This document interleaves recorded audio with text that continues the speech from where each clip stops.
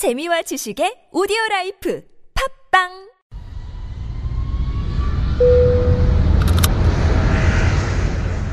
Real-life Korean, fresh off the plane Mondays. It's when we welcome those new arrivals and those people who are just starting their life in Korea with some real basic kind of language. Our teacher is Sun Kyunghwa from the website talktomeinkorean.com. Hey, Kyunghwa. Hey, Kurt. Okay, what fresh off the plane lingo you got for me? Today, let's go over expressions that travelers need while using accommodations in Korea. All right, that sounds easy.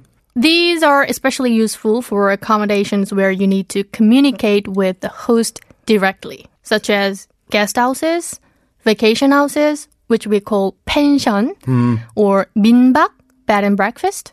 Guest houses are called 게스트하우스 in Korean. I don't know if I can remember that one. Okay. And the most unique thing about guest houses compared to other types of accommodations is that there's a curfew. Aha, you can't just roll up at 3 a.m. That's right. Okay.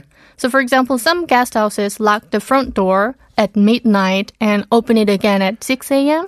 for safety purpose. Mm-hmm. So you cannot go in or out during that time. And to lock the door is 문을 잠그다. 잠그다, okay. And the door is locked is 문이 잠기다 or 문이 잠겨 있다. Yes, the door is locked. Mm-hmm. You are out of luck if you're coming back so late. That's right. 문이 잠겨 있어요 or 문이 잠겼어요. You can say that. Mm-hmm. And also, a lot of guest houses announce their 소등 시간. 소등 시간. Yes. I know 시간, it's the time of what? 소 means to disappear or to remove, and 등 means light. So 소등 means lights out. This is a tight ship they run here. The door's locked, the lights are out. Yeah. And there's probably a no noise policy too once you're... Exactly. Yeah. So if the host says that their 소등 시간 is 11 p.m., they turn off all the lights at 11 p.m. But if you have a room with your friends, you can turn on the light in your room even after 소등 시간, but you still have to be quiet. Fair enough. All right. So guest houses, they require you to really obey some rules. It's not like a more free hotel. That's right. The first Korean I ever learned was at a big hotel here. I stayed at a hotel, and the little chambermaid who was coming to clean, she said, 빨리, 빨리.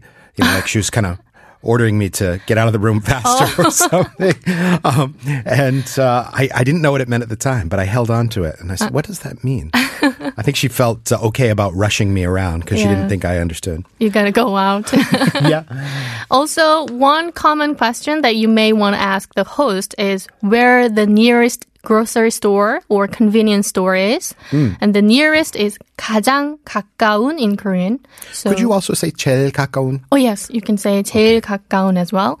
So 여기서 제일 가까운 편의점이 어디예요? Or 여기서 제일 가까운 슈퍼가 어디예요? Or you could just go, 편의점 and kind of repeat the noun over and over, and then you'll get a point. But, we want to try and form sentences here on Fresh Off the Plane edition. So, 가장 가까운 편의점이 어디예요, right? Yeah. Okay. And if you stay in pension in 강원도 and ask them for a pickup service from the train station, if you don't bring your car, they often take you to the supermarket first and then drop you at the pension. It makes good sense. Yeah. Because you get to the pension, and there's usually not much going on there in the way of a mini bar or a fridge or anything like that. That's right. So you bring your supplies with you. Yes. And pensions are usually isolated in the mountains.